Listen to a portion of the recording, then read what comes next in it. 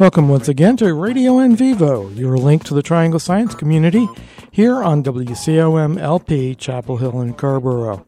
This is Ernie Hood. I am a freelance science writer, and each week here on the program we bring you cutting-edge information about what's going on in science here in the Triangle area, one of the world's leading hubs of scientific research, development, and innovation. You can email us at radioinvivo@earthlink.net, and you can access a full archive of our hundreds of past programs over the past 12 years at radioinvivo.net. The Burroughs Wellcome Fund is a Golden Voices underwriter here on WCOM and Radio in Vivo. The Burroughs Wellcome Fund supports excellence in science education across North Carolina. The fund believes that providing students with engaging and interactive curriculum helps to spark curiosity for careers in science, mathematics, and technology. You can learn about education grant opportunities for North Carolina schools and teachers at www.bwfund.org.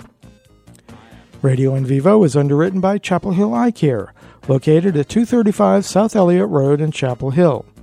Chapel Hill Eye Care provides comprehensive eye care to people of all ages. Healthy eyes for a lifetime. Chapel Hill Eye Care, 919-968-4774. Radio in Vivo is also underwritten by the Triangle Center for Evolutionary Medicine, or TRICEM, a nonprofit center exploring the intersection of evolutionary science and medicine. TRICEM is jointly operated by Duke University, the University of North Carolina at Chapel Hill, North Carolina State University, and North Carolina Central University. TRICEM is an incubator that promotes innovative developments in the theory and practice of evolutionary medicine by fostering cross-disciplinary collaborations among triangle-based scholars, physicians, public health workers, and more. Radio in Vivo is supported by the NC State University Genetic Engineering and Society, or GES Center. The GES Center works to integrate scientific knowledge and public values shaping the futures of biotechnology. Positioned at the nexus of science and technology, social sciences, and humanities, the center engages in collaborative research, education, and engagement by generating knowledge and fostering balanced and inclusive dialogue around emerging genetic engineering technologies and its products. Learn more by visiting the GES Center website, research.ncsU.edu/GES, and follow them on Twitter at GES Center NCSU. Finally, Radio in Vivo is also underwritten by Gene-Centric Therapeutics, Incorporated, of Research Triangle Park. Gene-Centric is pioneering the advanced classification of cancers for more effective drug development and more accurate diagnosis and treatment of patients through its core technology, the Cancer Subtype Platform. More information is available at genecentric.com. WCOM and Radio in Vivo thank this terrific group of underwriters for their support. I'm the operator with my pocket calculator.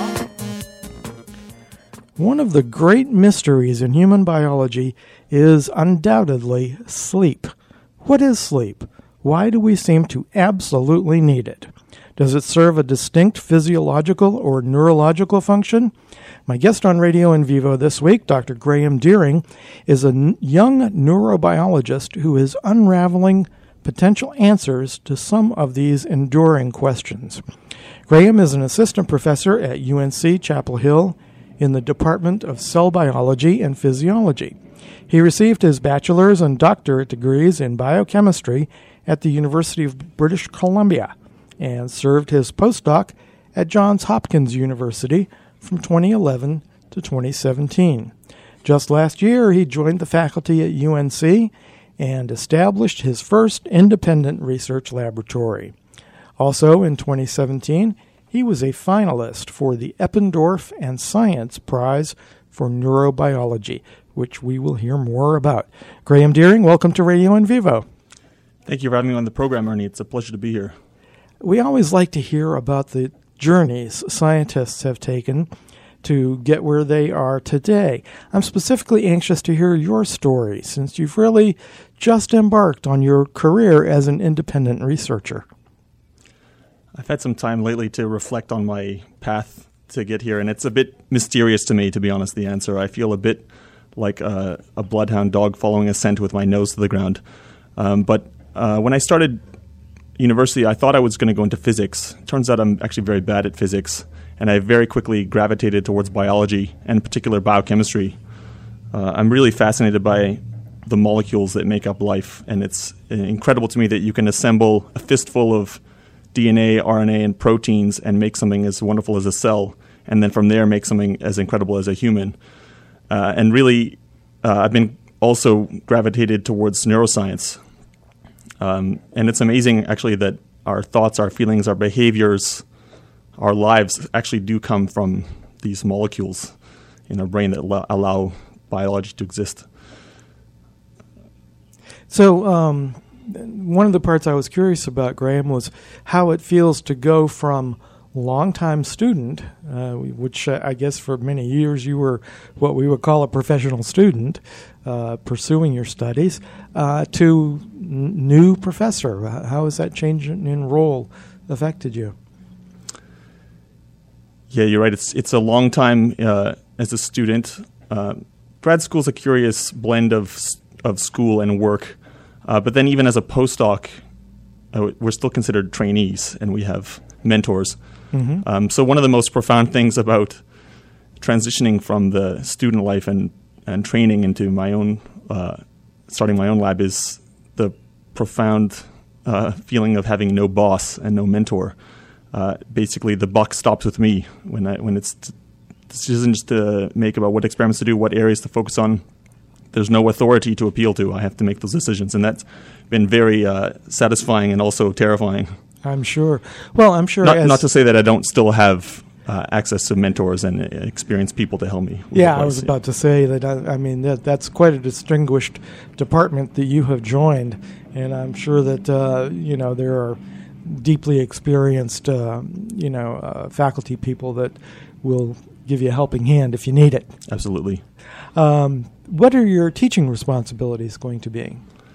Right now, the teaching responsibilities are pretty light. The department is very careful to protect the time of the junior people, give them the time they need to set up the lab, recruit the people, and start the experiments. But my primary teaching responsibilities are going to be for the grad school, teaching in the physiology classes and neuroscience classes for the incoming graduate students. I see. Okay. Well, specifically, Graham, what brought you here to UNC? How did that all work out? And we're glad to have you, by the way. So I grew up in Vancouver and did my training, first training there, and then moved to Johns Hopkins in Baltimore, and then now I'm here at UNC. So I've been making a steady path east and south. And one of the amazing things about science is actually how many people move around and how global it is. So I never would have predicted I would come here. And when you're looking for a faculty position, it's typical people would apply broadly all over. So I really didn't know where I would land when I started looking for my own independent position. But this area is really exciting to be in. Great wealth of science in the Triangle. And our department at UNC is also really very supportive for the junior people and a great place to do research. I'm also part of a scientist couple. My partner's also a scientist, so we were looking for not one job but two, and UNC was the place for both of us. We both found excellent positions, and that's really satisfying. Yeah, that's quite a story that both a husband and wife could find faculty employment at the same institution. Yeah, especially when you're tossing the stone into the pool, which is as big as a continent. Yeah. And actually, when you meet scientists, there's actually quite a few couple scientists. So it might seem like a daunting task to get two jobs, but actually, it's quite a few people manage to work it out. So I want to point that out as a note of encouragement for other people who are looking for this two-body problem, it's called. The two-body problem. It's funny to express that in kind of scientific terms. Well, that's neat. It's great that that worked out for you, and you have a small child as well. Yeah, that's right. And this area is really great for families. Indeed. Well, Graham, after your many educational experiences, what has led you to specialize in the science of sleep? I've also wondered about that myself. Why did I work on sleep? There's some very good reasons, but first of all, it really is just mysterious and fascinating. It has an allure. It has there's some unknowns that are just very attractive as a scientist. Why do we sleep? What's happening when we go to sleep? But from my postdoc experience, I inherited a fascination with learning and memory from my mentor, Richard Huganier at Johns Hopkins. He spent most of his career asking the question of how do we learn, how do we make memories? And I'm coming at this sleep question also with that point of view. What is sleep doing for learning and memory? There's actually probably many good questions to ask, but that's really the focus. We know from our personal experiences and from lots of science that sleep is really critical for clear thinking, making memories. I certainly appreciate this fact. Absolutely. Well, I'm going to read you back a statement I came across when researching for this and get you to kind of unpack it for us. You wrote, "We are interested in understanding the molecular mechanisms of synaptic plasticity with a particular interest in sleep." Like I say, let's unpack that a little bit. Particularly, what is synaptic plasticity? So synapses are the connections between nerve cells in the brain, and this is the structure that allows nerves to communicate with each other. Mm-hmm.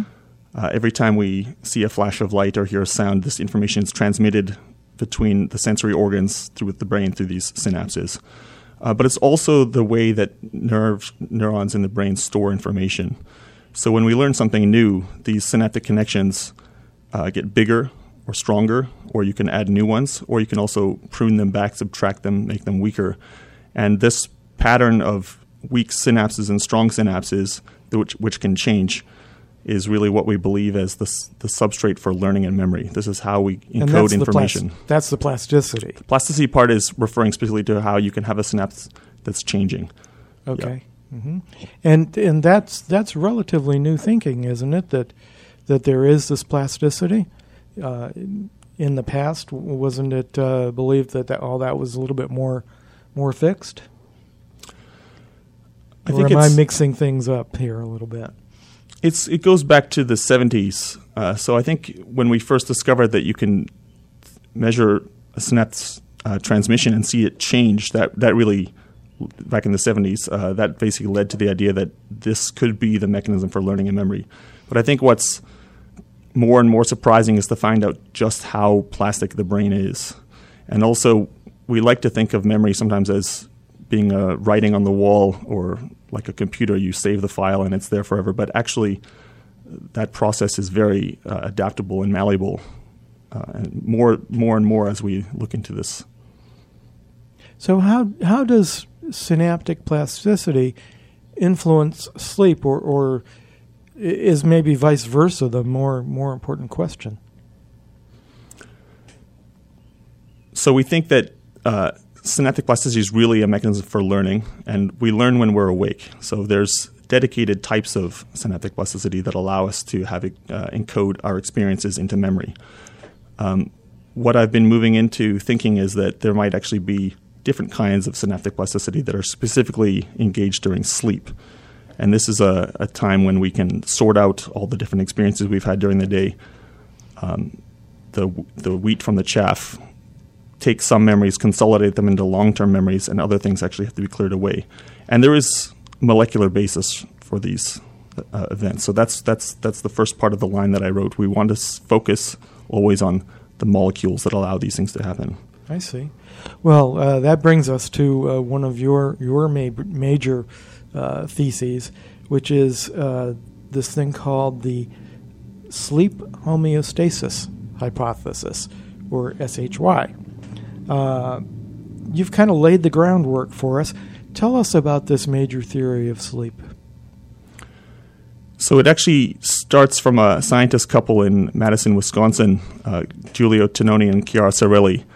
They were the first people to put forward this idea and have been champions of this idea since. And I came at it from a different place, looking at how neurons adapt to different kinds of stimuli by changing their synapses.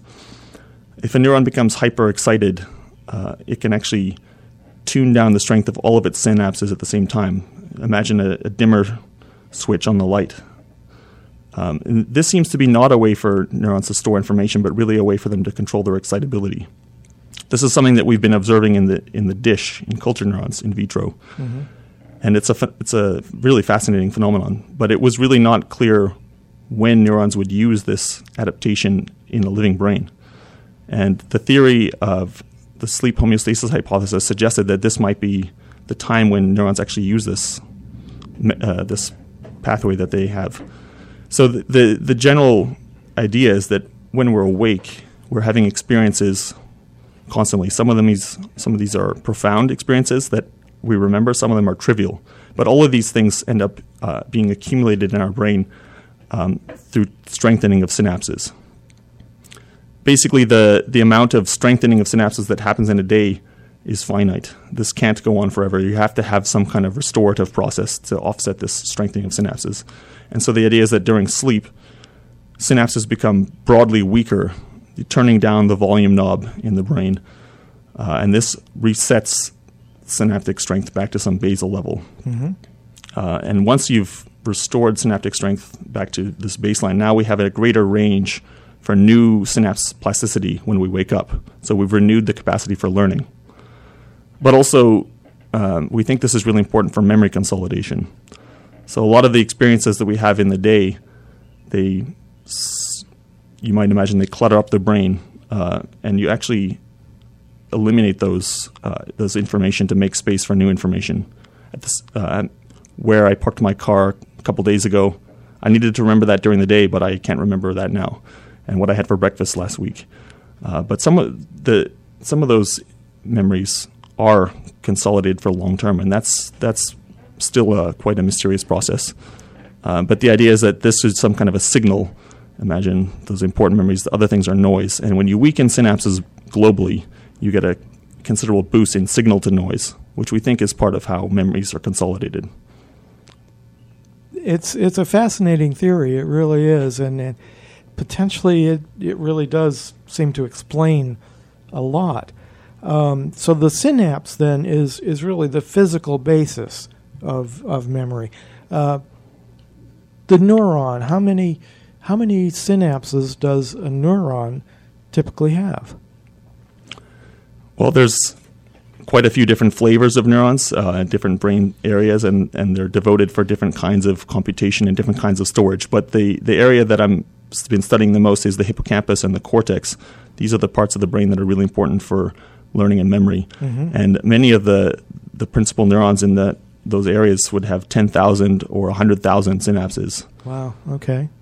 So there's a lot going on in there then. I also read that we have billions of neurons, and that translates out to quadrillions of synapses. Now, if you use the computer metaphor, which I know only goes so far, that's a very high-powered computer. Yeah, I think computer scientists and the folks working in artificial intelligence have still marveled at the power of the human brain, the informational capacity, the speed at which you can compute things, and also for a considerable small amount of energy compared to our electronic counterparts. Right. So this homeostasis theory, the idea, I guess, is that synapses strengthen throughout the day as we accumulate experiences and are conscious, and then weaken when you go to sleep.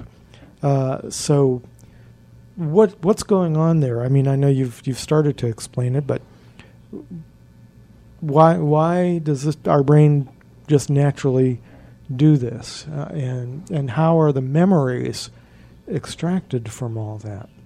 Or I guess I don't expect that you have the definitive answer to that question. That's kind of the bottom line of what you're looking at. Exactly. Right? Yeah, it's a lots of work to do still, and plenty of controversy too. Besides, I don't mind saying now that this hypothesis is not dogma yet; it's still debated. So also we know that learning can also occur through synapse weakening, but the hypothesis and plenty of evidence suggests that the major way that we learn is by strengthening. So the net effect of having experiences is strengthening. So the weakening of synapses during sleep is a necessary consequence of having a flexible, adaptable brain that can code information. You simply need to have a time of restoration to offset this plasticity. It's also sometimes called the plasticity stability dilemma. How can you have an organ like a brain that's so dynamic and flexible, and yet we're relying on this organ to store information and guide our behaviors for the long term? So you have to have this balance. And why sleep? Why during sleep? There's a couple of different ideas, but one idea I have is that at the cellular level, at the biochemical level, our brains are maximizing the capacity for learning when we're awake, so that we're ready to encounter any kind of experiences that might be important. But in order to weaken those synapses, to restore them back to their baseline, you actually have to disassemble part of this machinery that allows us to have learning. And so it's beneficial that this should happen when we're asleep. We're not engaged with the environment. We're not expecting new experiences that we have to encode at that moment.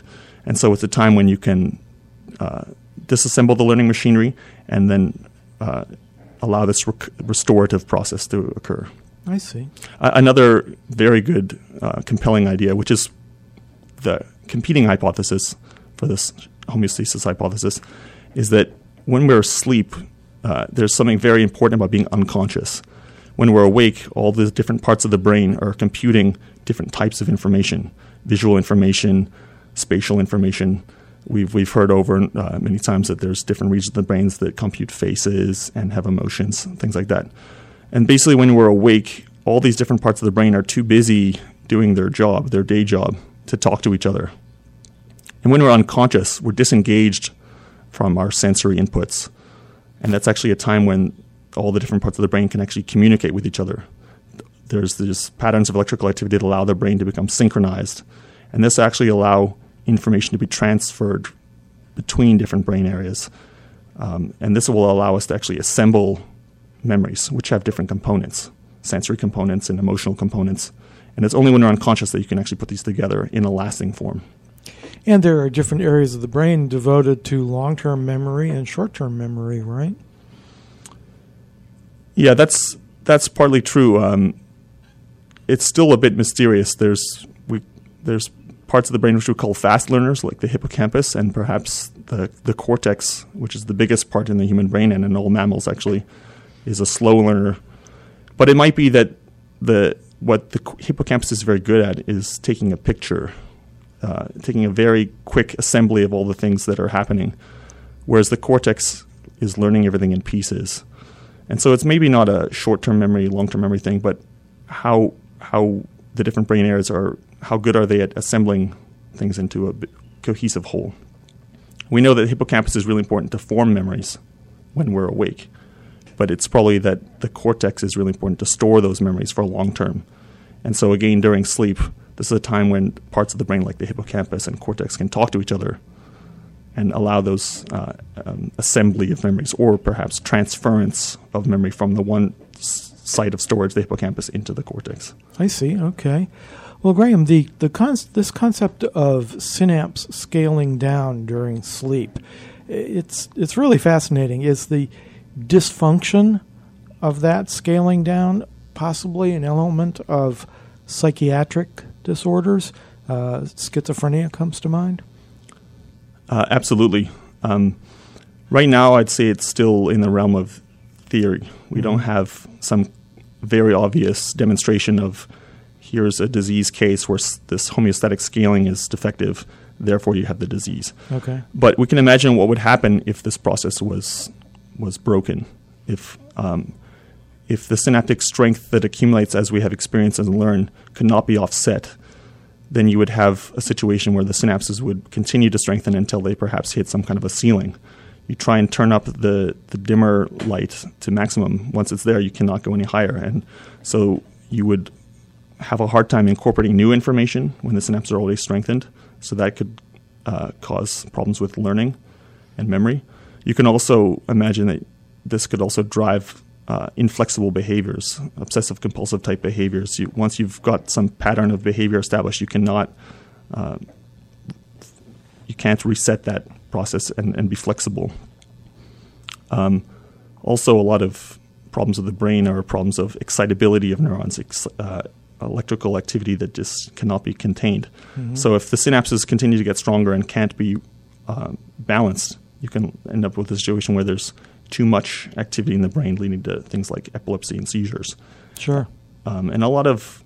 What about autism spectrum disorders? Is that potentially related? Because I know a lot of autistic folks have sleep disorders as well, don't they?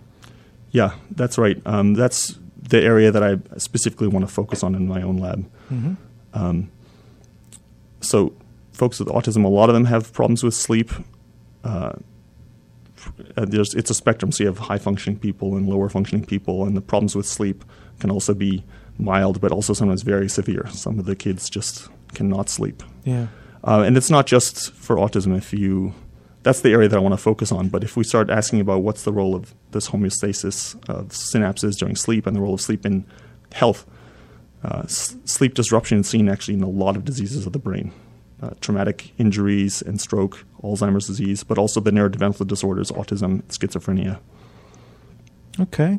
Well, Graham, how do the various stages of sleep fit into this scenario? Yeah, it's an area that's still you're still working highly on studied. That one. Yeah. The two main stages in sleep that probably most folks have heard of before is the rapid eye movement sleep, REM sleep, and then we call non-REM sleep or slow wave sleep. What are the functions of each? It's debated. In fact, when REM sleep was first discovered in the 50s, it was at first thought to be something unique to humans. Only humans have this special kind of sleep. And so that gave REM sleep an aura of importance and mystery. Anybody who's ever had a dog knows better than that. Right. They dream, quite obviously. Yeah, that's absolutely right. And now we know very well that you see REM sleep in all mammals, in birds, and more recently in reptiles. So it's probably something that's conserved and ancient. Sure. So still the question is, what's it for? My view on the matter, which is there's still work to be done, is that the non-REM sleep, that takes up the major part of our sleep time. And it's also when you first go to sleep, this is the major, dominates the earlier part of sleep. I see this as a much more of the restorative part of sleep. Part of this, it's a time when we're recovering health of the brain and resetting things to sort of baseline levels. Also, when you're sleep deprived, this non-REM sleep is the type that really dominates. We've all had this experience when we're up late and we're very tired. You have this very, very deep sleep afterwards if you're lucky enough to go have a quiet place. And then it's the non-REM sleep that dominates.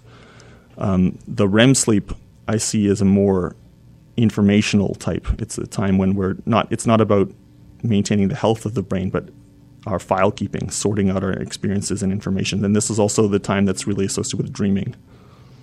Yeah, I have questions prepared about that, but I want to stay on this issue of sleep deprivation for now. What is the impact, do you think, of sleep deprivation? It seems like, even one night without sleep or even shortened sleep can really have some very profound physiological effects. And it seems like those effects have become more widely recognized. It certainly seems to be accepted as a form of torture, even. Yeah, I think it's a topic that's getting more attention now, and rightly so. So, as you said, we all have this experience of one night without sleep or one night of restless sleep. You have immediate impacts on how you feel the next day. There's impacts on your ability to think clearly, your ability to recall information, also emotional control. You get irritable. These are all things that we know, and these are also things that have been studied in science. But what's the long-term impact of sleep deprivation? These are things that are much more serious and still work to be done, but there's impacts on our metabolism. Poor sleep can drive obesity or diabetes, perhaps. Impacts on our immune system, and also the health of the brain. Bad sleep loss of sleep or disrupted sleep for long periods could perhaps sensitize us to diseases of aging, Alzheimer's disease, for example. Sure. Well, plenty of grist for the mill for you as things go forward. Well, Graham, how does the theory you're expounding contradict past conventional wisdom that would hold that sleep allows the brain to clear out the cellular waste that has accumulated during the day? Is there any validity to that in your estimation, or is that kind of outmoded thinking at this point? Yeah, that's been one of the most exciting advances in sleep medicine or sleep science in the recent years. And I don't see that my idea about synapses and information contradicts this other theory. Okay. When we can ask the question, why do we sleep? What's the function of sleep? This is actually a good question that we're still working on. But I don't believe that it's such a simple answer. There's not just one function for sleep. And one reason why I say this is if you look at evolution, we can see that all animals sleep, even going down to something like a soil worm, the nematode. And it's probable that there's an ancient function, a highly conserved function of sleep. But as animals became more complex, we've added on additional functions. Like I think of it like the Swiss Army knife. And so I'm really focusing on this learning and memory component of sleep, which is really important for animals like humans, but maybe not so important for the soil nematodes or for jellyfish, which also sleep. So I see these as there's parallel functions happening. One is what I'm interested in, learning and memory, controlling flexibility of the brain. But this other more recent theory, which is now been demonstrated and is really interesting, is that sleep is a time when we clear out the metabolic waste of the brain. There's a sort of washing of the brain. Mm-hmm. The brain is bathed in its own juice called the cerebral spinal fluid. It's separated from the blood by the blood-brain barrier. But when we're awake, somehow the flow of this fluid is impaired, perhaps because we have to maintain those strong connections between the nerve cells. But when you go to sleep, some of these connections between cells retract, and also there's the non-neuron cells, the astrocytes, they also retract, and this allows a greater flow of this juice, the cerebral spinal fluid throughout the brain, washing away the metabolites that build up over a day. And so I don't see this as such a day-to-day function controlling our learning and memory or behaviors, but more about a long-term maintenance of the health of the organ. I see. So two parallel functions, perhaps several others. Sure.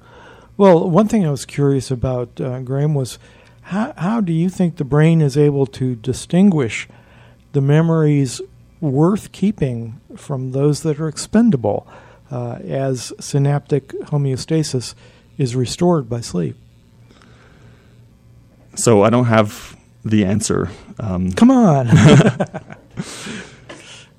But that's really where we have to go from now. If the synapse homeostasis hypothesis is right, this can explain the renewal of our ability to learn, and it can explain some parts of memory consolidation, but it's not the whole picture. There must be some other way, or there's additional things happening. How does your brain sort out important things from non-important things? Again, as I was mentioning earlier, addressing this, how does the brain sort out different information, specifically would require that we go unconscious. The brain's busy during sleep. It's just not engaged in behavior. So this is a time when we can actually sample all of our experiences and decide which things are important, which things are not. And there's a couple of ways that we know allow things to be consolidated into long-term memory. One thing is how well do the information we take in during the day incorporate with things that we already know. So if I give you some nonsense list of words to memorize, you have a hard time. But if I give you a list of words that's meaningful to you, something about radio shows, you'll have a much easier time incorporating this. So again, during sleep, you can sample those new experiences and see how well they fit in with what you already know, and assemble them into your previous body of knowledge. Mm-hmm. Another way that things get promoted, say from trivial to important, is if it has particular relevance or valence to you, or if something profound happens, something that you never expected that really drives a strong emotional reaction. This could be something nice, like you win the lottery, or it might be something not nice, like there was a car accident. Those things that are charged with emotional power also get promoted to the status of relevance and get consolidated quickly into long-term memory. Absolutely. Well, it's interesting also that there are some people who have remarkable powers of memory, who can, actors who can look at a script one time and have it memorized, and they're out there. And one of my relatives, as a matter of fact, can tell you, 10 years ago, what restaurant he went to, where he sat, and what he ordered. And boom, just like without hesitation. So it's the range is just remarkable. You are listening to Radio in Vivo, and my guest today, Dr. Graham Deering from UNC Chapel Hill. Graham, I wanted to ask you, how are you able to experimentally explore these questions to gather evidence for your model, which, as you mentioned, is still controversial? So I'm studying mice, sleep in mice. So I don't suppose I could claim myself to be a sleep expert for humans. If anything, I'm a sleep expert for mice. But we like to think that this is very relevant for humans. This is a behavior that, like I said, that's conserved throughout all of biology, all of animals anyway. And the sleep that we see in mice is very similar to what we see in humans. They have REM sleep. They have the slow wave sleep. So one of the main ways that I've been approaching this is from a molecular point of view, like I said. So we can study the behavior of the mice. We can look at when they sleep, how they sleep. But we want to know what's changing in the brain between wake and sleep. So we've done quite a bit of biochemistry experiments, proteomics experiments, which is a way to measure protein levels. Mm-hmm. One of the main workhorse for my previous work and for my lab is we have biochemical methods to actually purify synapses from tissue. And so when I did this from mice that were awake and mice that were asleep, I found remarkable changes in the synapse composition between those two states. It's really actually amazing that the majority of synapses show changes to huge parts of their composition every day.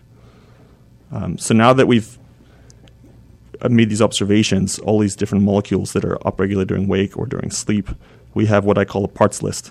These are all the things that are changing between wake and sleep. But now what we want to really drive at is what's the mechanism? What are the things that are making these processes happen? And I think that's actually where we potentially have the best potential for new medicine.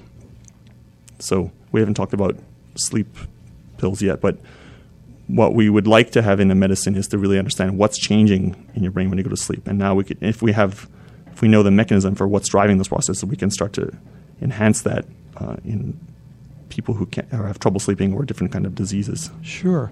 Well, I know that you've sought a molecular trigger associated with sleep or wakefulness. Tell us about this Homer 1A protein, which stood out to you experimentally. Right. So I mentioned briefly that before I was working on sleep, I was studying this process of homeostatic scaling in cultured neurons. So these are neurons that are in the dish, and when we hyperexcite those neurons, we see that they adapt by weakening their synapses in a global manner. So I did some experiments to look at the molecular mechanisms that drive this, and this has been work that's been going on for about 20 years now. So there's quite a bit of papers and quite a bit of mechanisms that have been demonstrated in these neurons in the dish. to drive this process of scaling down. I didn't do the work on Homer 1A for that, the dish work. That was actually our neighbors at Johns Hopkins that did that. But my observations that I made in the changes at synapses during sleep were very similar to what I saw in the dish. And that really drove me to this idea that this scaling down that we saw in the dish is the same phenomenon that we see during sleep. And so what I wanted to do was to demonstrate that the same mechanism, the same molecules that drive this process in the dish were happening in sleep. Mm-hmm. And so indeed, if we have neurons in the dish that don't have this protein Homer 1A, they cannot adapt by weakening their synapses through this homeostatic scaling. And in the mouse that doesn't have Homer 1A, they also cannot adapt the strength of synapses during sleep. So you developed Homer 1A knockout mice for your experiments, right? They were actually developed by our collaborator Paul Worley at Johns Hopkins. Okay. Mm-hmm. Yep. And then so he was kind enough to share that for this study, and so I was the first one to study this. Well, not the first one to study the knockout in for sleep, but really at this biochemical level. Actually, I'll also mention that Homer 1A has already been linked genetically with sleep. So when people are sleep deprived, you start to get tired, and then when you're allowed to go back to sleep, you have this recovery sleep. Oftentimes you get a much deeper sleep. Some people accumulate sleep need more than others, and they get more tired, or they have a deeper sleep after sleep deprivation. Some people still have a light sleep after sleep deprivation. And this is also seen in mice. You got your black mouse and your brown mouse and your white mouse. Some of them show differences in their recovery sleep, and this was mapped to this Homer 1A protein. I see. So, but the Homer 1A knockout mice that you've looked at, if I understand it correctly, slept normally, but their synapses didn't change their proteins like the ones in ordinary mice. So it appeared that the homeostasis was disturbed. That's right. So I think of this process, this homeostasis process, it's not a thing that controls sleep, and the Homer 1A protein doesn't control sleep, but it's part of the output of sleep. I see. Sleep is controlled through both circadian mechanisms and what we also call homeostatic processes. So there's parts of your brain that are dedicated for knowing what time of day it is, and they inform the other parts, okay, it's nighttime. That'll start to ramp up the sleep machinery, but also there's a buildup of sleep need when we're awake. The longer you've been awake, the more tired you get, or the more busy you've been mentally during wake, you also get more sleep need. And this is where Homer 1A comes in, I believe. So it's part of a group of proteins called immediate early genes. So neurons are made out of proteins. They always have to make new proteins, but there's a set that's specifically activated when we learn new things. We have some experience, and immediately you get this generation of this set of proteins. Some of those immediate early genes have a job right away to help consolidate that new memory. But Homer 1A, what I believe is it actually builds up as a sensor of how much sleep we need. And as it builds up in specific areas of the brain that were busy during wake, those parts of the brain and also those individual cells will now get the benefit of the restorative process of this homeostatic scaling during sleep. I see. Okay. Well, have you had any opportunity to collect any human measurements, such as working with the sleep lab, for example? Not yet, but that's definitely something I'd be very interested to pursue, especially in our genomic era. There's so much wealth of information coming from genome sequencing studies, and I think there's a lot of room there still to understand the genetic basis of sleep behaviors in humans. Certainly some of that work's ongoing, but I think it's taken second seat to understanding the genes that drive Alzheimer's or autism, for example. Sure. Have you done any imaging? Right. So with our colleagues, I have a biochemistry background, so I have done the imaging myself, but it's of a limited nature, perhaps. But one of my close colleagues when I was a postdoc, Richard Roth, he actually was a really great imaging expert. And so together with him, we developed a study where we had actually deliver fluorescently tagged proteins into the brain of the mice, and we could study how they behaved in the same mice between wake and sleep through actually a window. And specifically, we're looking at neurotransmitter receptors. It's called the AMPA receptor. So this is one of the proteins that really decides how strong a synapse is. More AMPA receptor means a stronger synapse, less AMPA receptor means a weaker synapse. And we could actually see between wake and sleep that there was a loss of these AMPA receptors at synapses during sleep. Okay. Which matched nicely the biochemistry data and also very strongly supported this sleep homeostasis hypothesis. Excellent. Let me add actually another point, that in the same issue where my sleep study was published, another paper was published at the same time from Chiara Cervelli and Julia Cernoni at Madison, Wisconsin. They actually used electron microscopy to study sleep. So this is a very old school method, slow and laborious, but they very painstakingly measured synapses in their dimensions, the ultrastructure of synapses in the cortex of mice that were awake and during sleep, and they could show very clearly that there was a physical shrinking of the structure of synapses during sleep. So not only is there a change in the biochemical composition, but also in the structure. I see. Very good. Well, Graham, I wanted to also ask you about the potential impact of aging. And I know that that kind of goes both ways. There's the impact of aging and the impact of youth, where our brains are still developing. Can you tell us a little bit about your thinking on both of those fronts? Right. So actually, those are both areas that I'm actively interested in pursuing. Okay.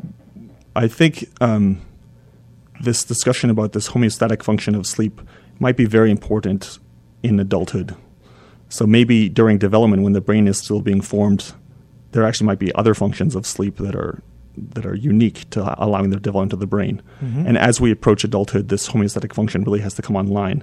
There might be then, if this process is disrupted, either sleep is disrupted or this restorative process of sleep is disrupted, that's when we might start to see some neurodevelopmental conditions emerging. But also, as we were discussing, this homeostatic function is really important to maintain the flexibility and health of the brain. And so what happens during aging if sleep is disrupted? We see very clearly that the amount of sleep and the nature of sleep changes very steadily throughout development. Young children and babies sleep a lot, and they sleep really deeply. In fact, the sleeping child is one of the most cherished icons of peace and repose in our society. But sleep, in most folks, shows a pretty steady decline throughout life. You start to get less and less sleep as you get older. And what's the impact of this? We still don't really know, but it might be that loss of sleep for many years in later life could predispose us for eventual decline of cognitive abilities or health, brain health. Well, what about the variability in individuals' need for sleep?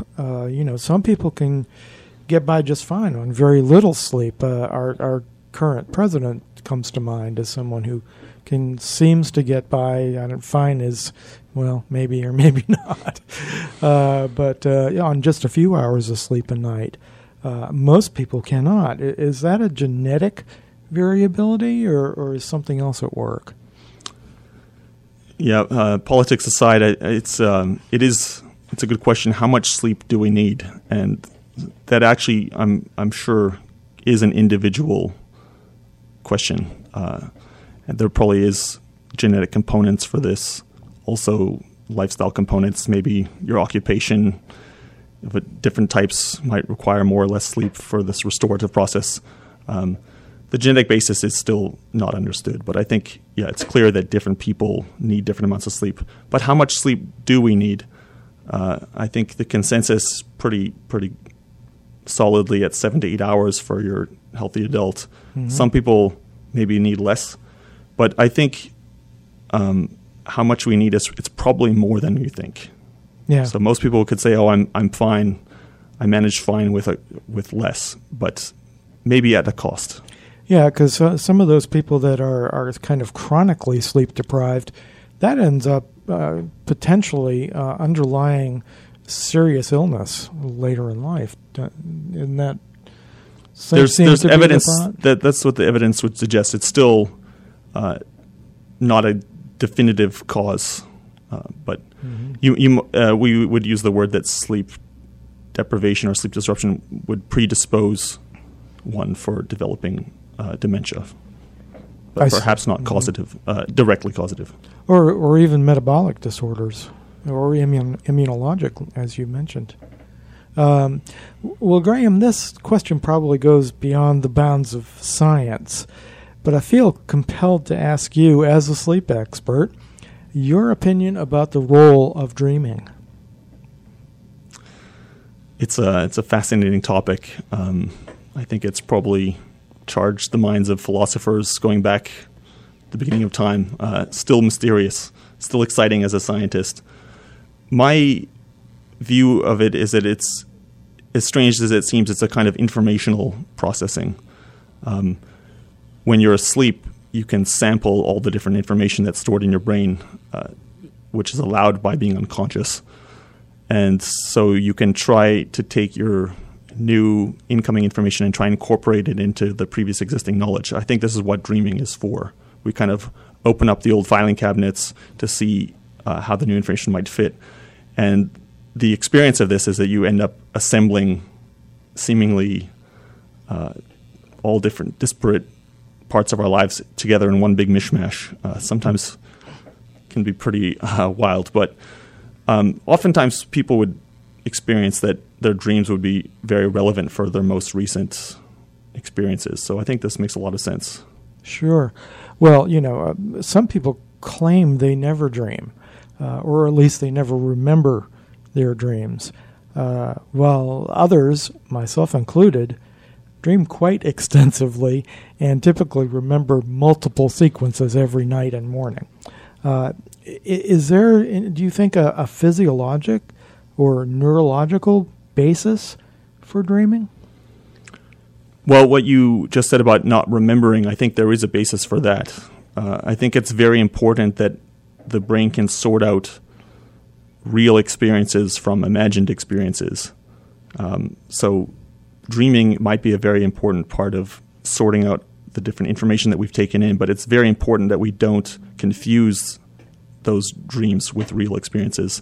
And so I think sometimes that can be a challenge.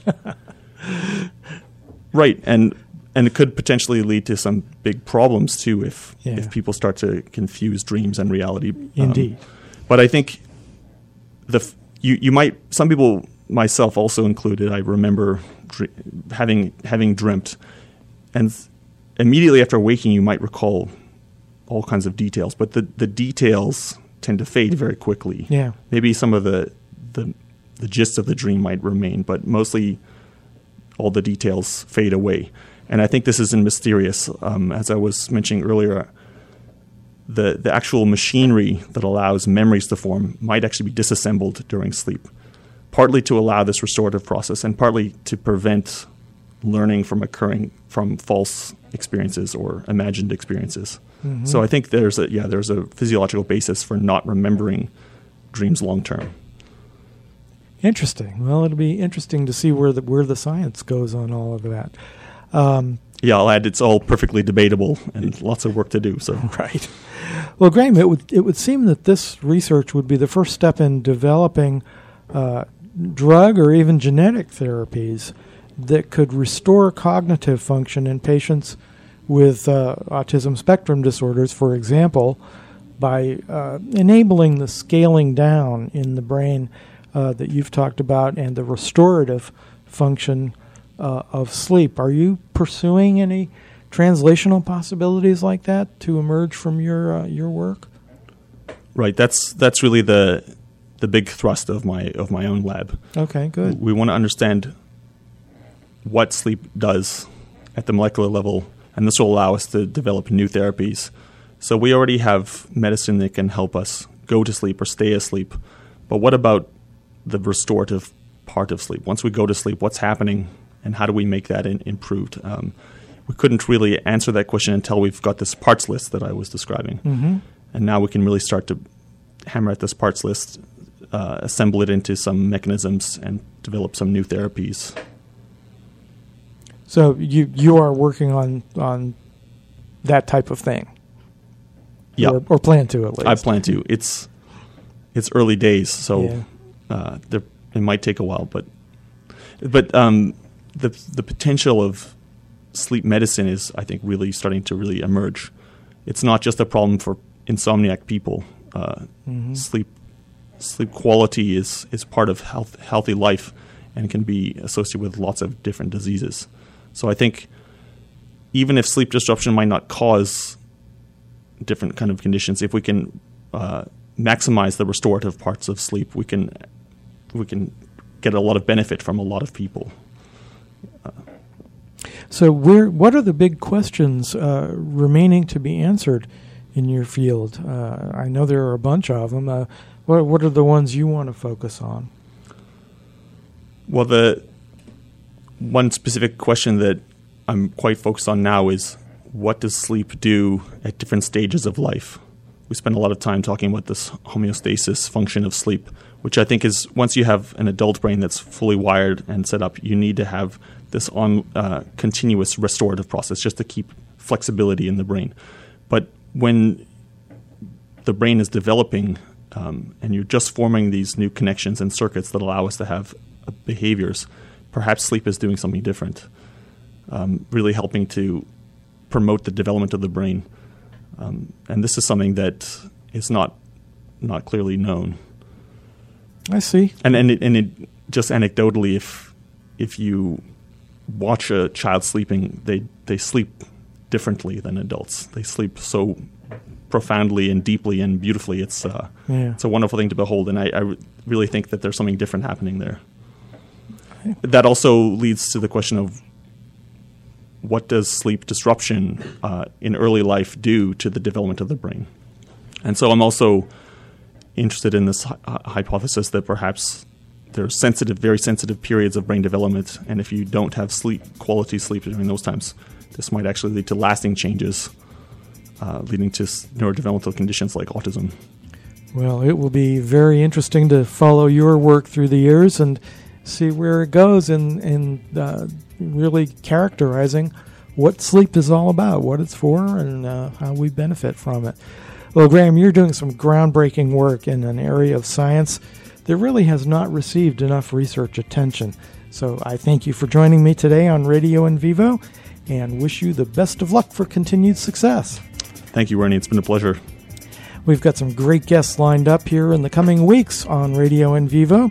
You can check out the website, radioinvivo.net, or our Facebook site for our lineup of upcoming shows. Join us again next time for Radio in Vivo, your link to the Triangle Science community, right here on volunteer-powered WCOM-FM, Carrboro and Chapel Hill. And if you enjoy this show, we ask that you support the station by visiting our website, wcomfm.org, and making a secure online contribution by clicking the Donate Now button. We rely on listener support to keep your voice in the community on the air. Thank you for listening, and we will catch you next time.